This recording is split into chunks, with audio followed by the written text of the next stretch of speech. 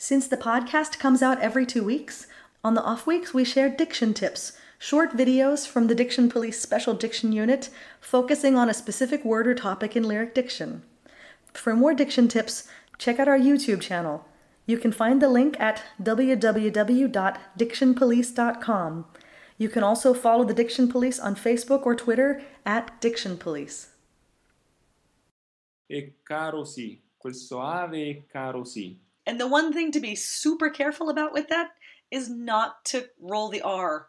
It's not carrossi. No, questo no, perché carro significa wagon, come si... Yeah, carriage. Carriage, esattamente. Caro, quindi lunga la A, una A lunga che poi sfoci direttamente nella O. E in mezzo, un momento, un attimo, la R, la lingua da un solo colpo. Caro, caro.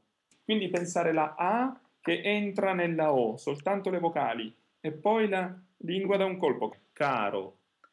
Would you suggest practicing only on vowels? Sì, sicuramente. Per And then evitare... adding consonants later?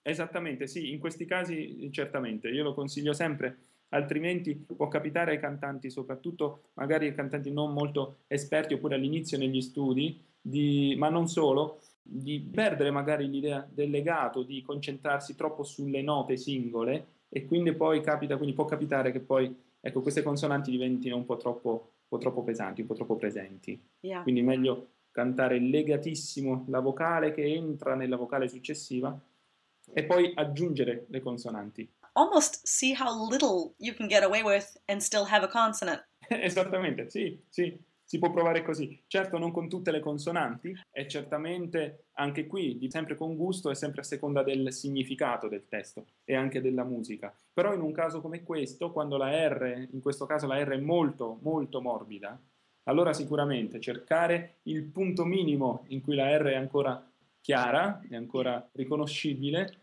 ma che non rovini il legato. Ecco, sì.